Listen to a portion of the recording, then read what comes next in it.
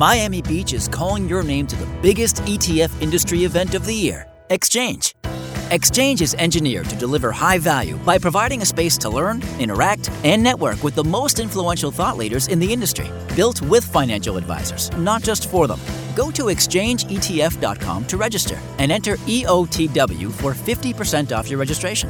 Again, that's exchangeetf.com and apply the discount code EOTW. See you in April.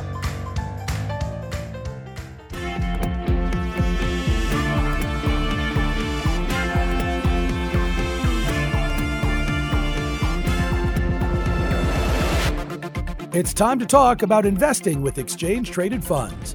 Welcome to the ETF of the Week, where we get the latest take from ETFtrends.com Chief Executive Officer Tom Lydon. Tom, great to be with you again.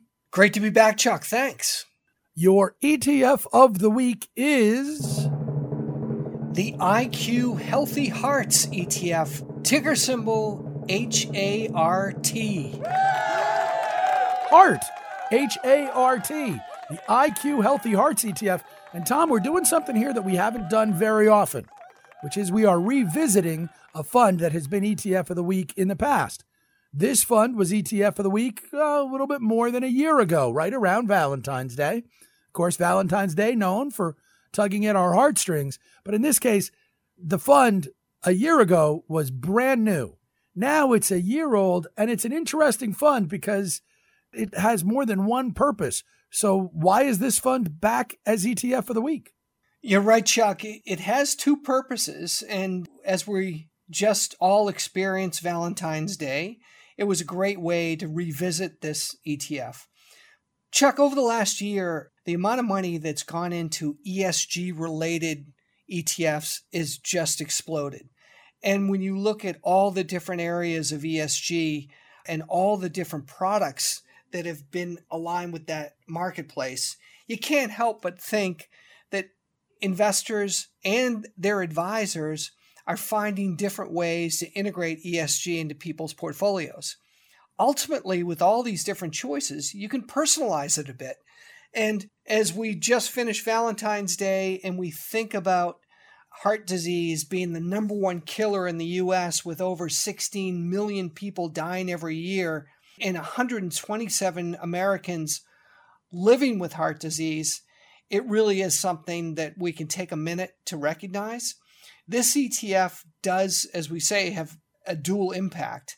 It not only focuses on heart disease and the companies that are making it their mandate to go out and fight it, but in doing so and building up assets, what it also does is donate a portion of those profits back into the American Heart Association. So here's a situation where, Chuck, and we've talked about this, there's not a family in the U.S. who has not been negatively affected by heart disease.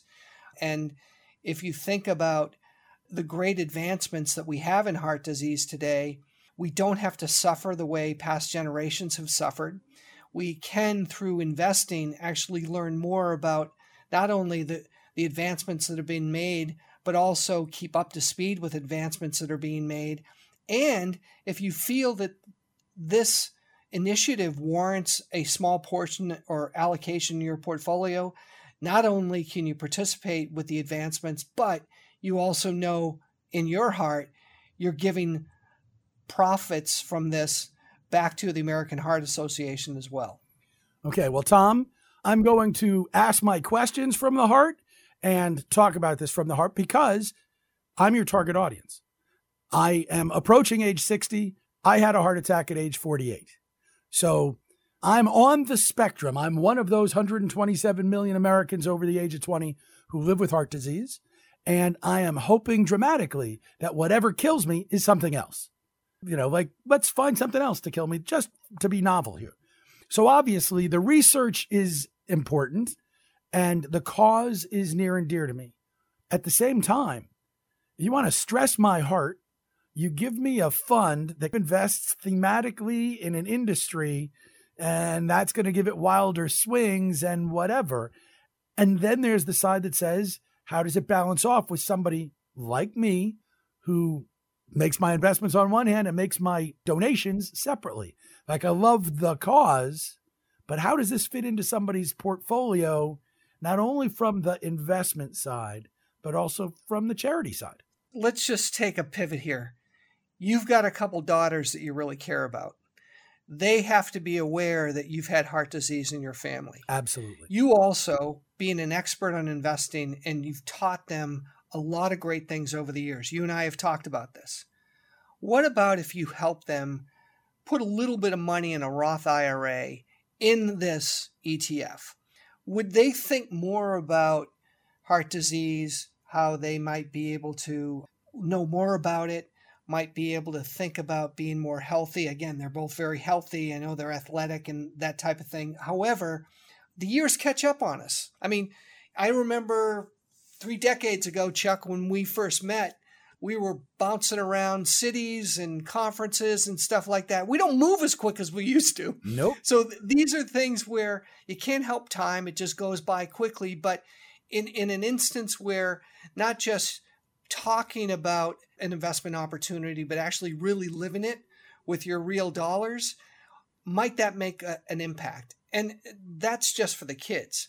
When you think about your portfolio and you know you're not going to spend in your lifetime everything that you have, would it make sense to allocate a certain amount in this area where, hey, it's not going to only advance your portfolio, but you're feeling good about it at the same time? Everybody's different, but it is a different way to think about allocating in your portfolio. Well, and one of the things I could actually see here is that if you take that case of my girls and you point out, I love them very much, that may depend on the day of the week it is. And that may also work both ways.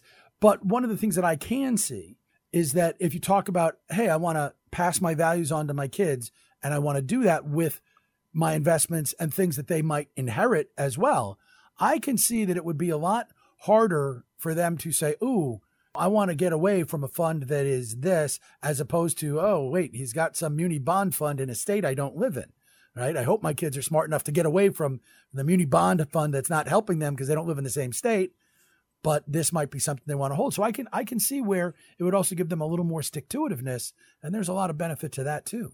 Absolutely. And for everybody, it's different. I am waiting for the time when they come out with a thematic ETF strategy that helps those of us that are follically challenged, because I'll definitely allocate something into that area. But in the meantime, as we have just experienced Valentine's Day, we think about the people that we love. We think about the people that we care about. We think about the people that have passed before us. It was a great opportunity to bring this ETF back to the surface and all the good things around it, because we sure are lucky in these trying times. We are. I will point out, and remember, I'm not only the Hair Club president, but I'm also a client, that the ETF for the follically challenged might be very narrowly focused. This ETF is more widely focused, but it's still pretty thematic. And we've seen some healthcare-oriented ETFs, things that were cancer-oriented, one disease-oriented, that haven't worked. Now, in this case, enough critical mass that you're not worried about that? Or is this a case where, hey, you're doing right, and oh, by the way, if they wind up going away at some point because they can't build critical mass, you go, I've got my money back and I'll reinvest it. I think when you lift up the hood, and we didn't go into it, but if you look at areas that it invests in, like mobile devices, personal computers, wearables, athletic footwear, apparel, food packaging, pharmaceuticals, it's pretty expansive. It's not as thinly sliced as you think. So if it's something of interest, lift up the hood, look inside. It's spread out in a lot of areas that affect your day-to-day life. I know we could continue on with this, Chuck. In the parting message, I just want to say thanks for being such a great friend. Love you, man. Yeah, that's why we're talking hearts, because we do love our time together, our time even when we're at a distance. And this week, we've been talking about the IQ Healthy Hearts ETF. Ticker HART, but H-A-R-T. The ETF of the week from follically challenged but devastatingly handsome Tom Lydon, the Chief Executive Officer at ETFtrends.com. Tom, talk to you again next week, man. You're killing me. The ETF of the week is a joint production between ETFtrends.com and MoneyLife with Chuck Jaffe. And yeah, that's me. And if you want to learn more about my hour-long weekday podcast, check out your favorite podcast app or find us at MoneyLifeShow.com. To learn more about investing with exchange-traded funds, there's no better place than ETFtrends.com. They're on Twitter at ETFtrends, and Tom Lydon, their chief executive, my guest, well, he's on Twitter at Tom Lydon, and will be, provided I don't keep killing him all the way. Yeah, the ETF of the week is here for you every Thursday. Also, assuming I don't keep killing Tom Lydon, it's here for you every Thursday, and we hope you will subscribe on your favorite podcast app. And if you like us, we'd love it if you would leave us a review on your favorite podcast app, because they really do help. Until Tom and I return next week talking about ETFs, happy investing, everybody.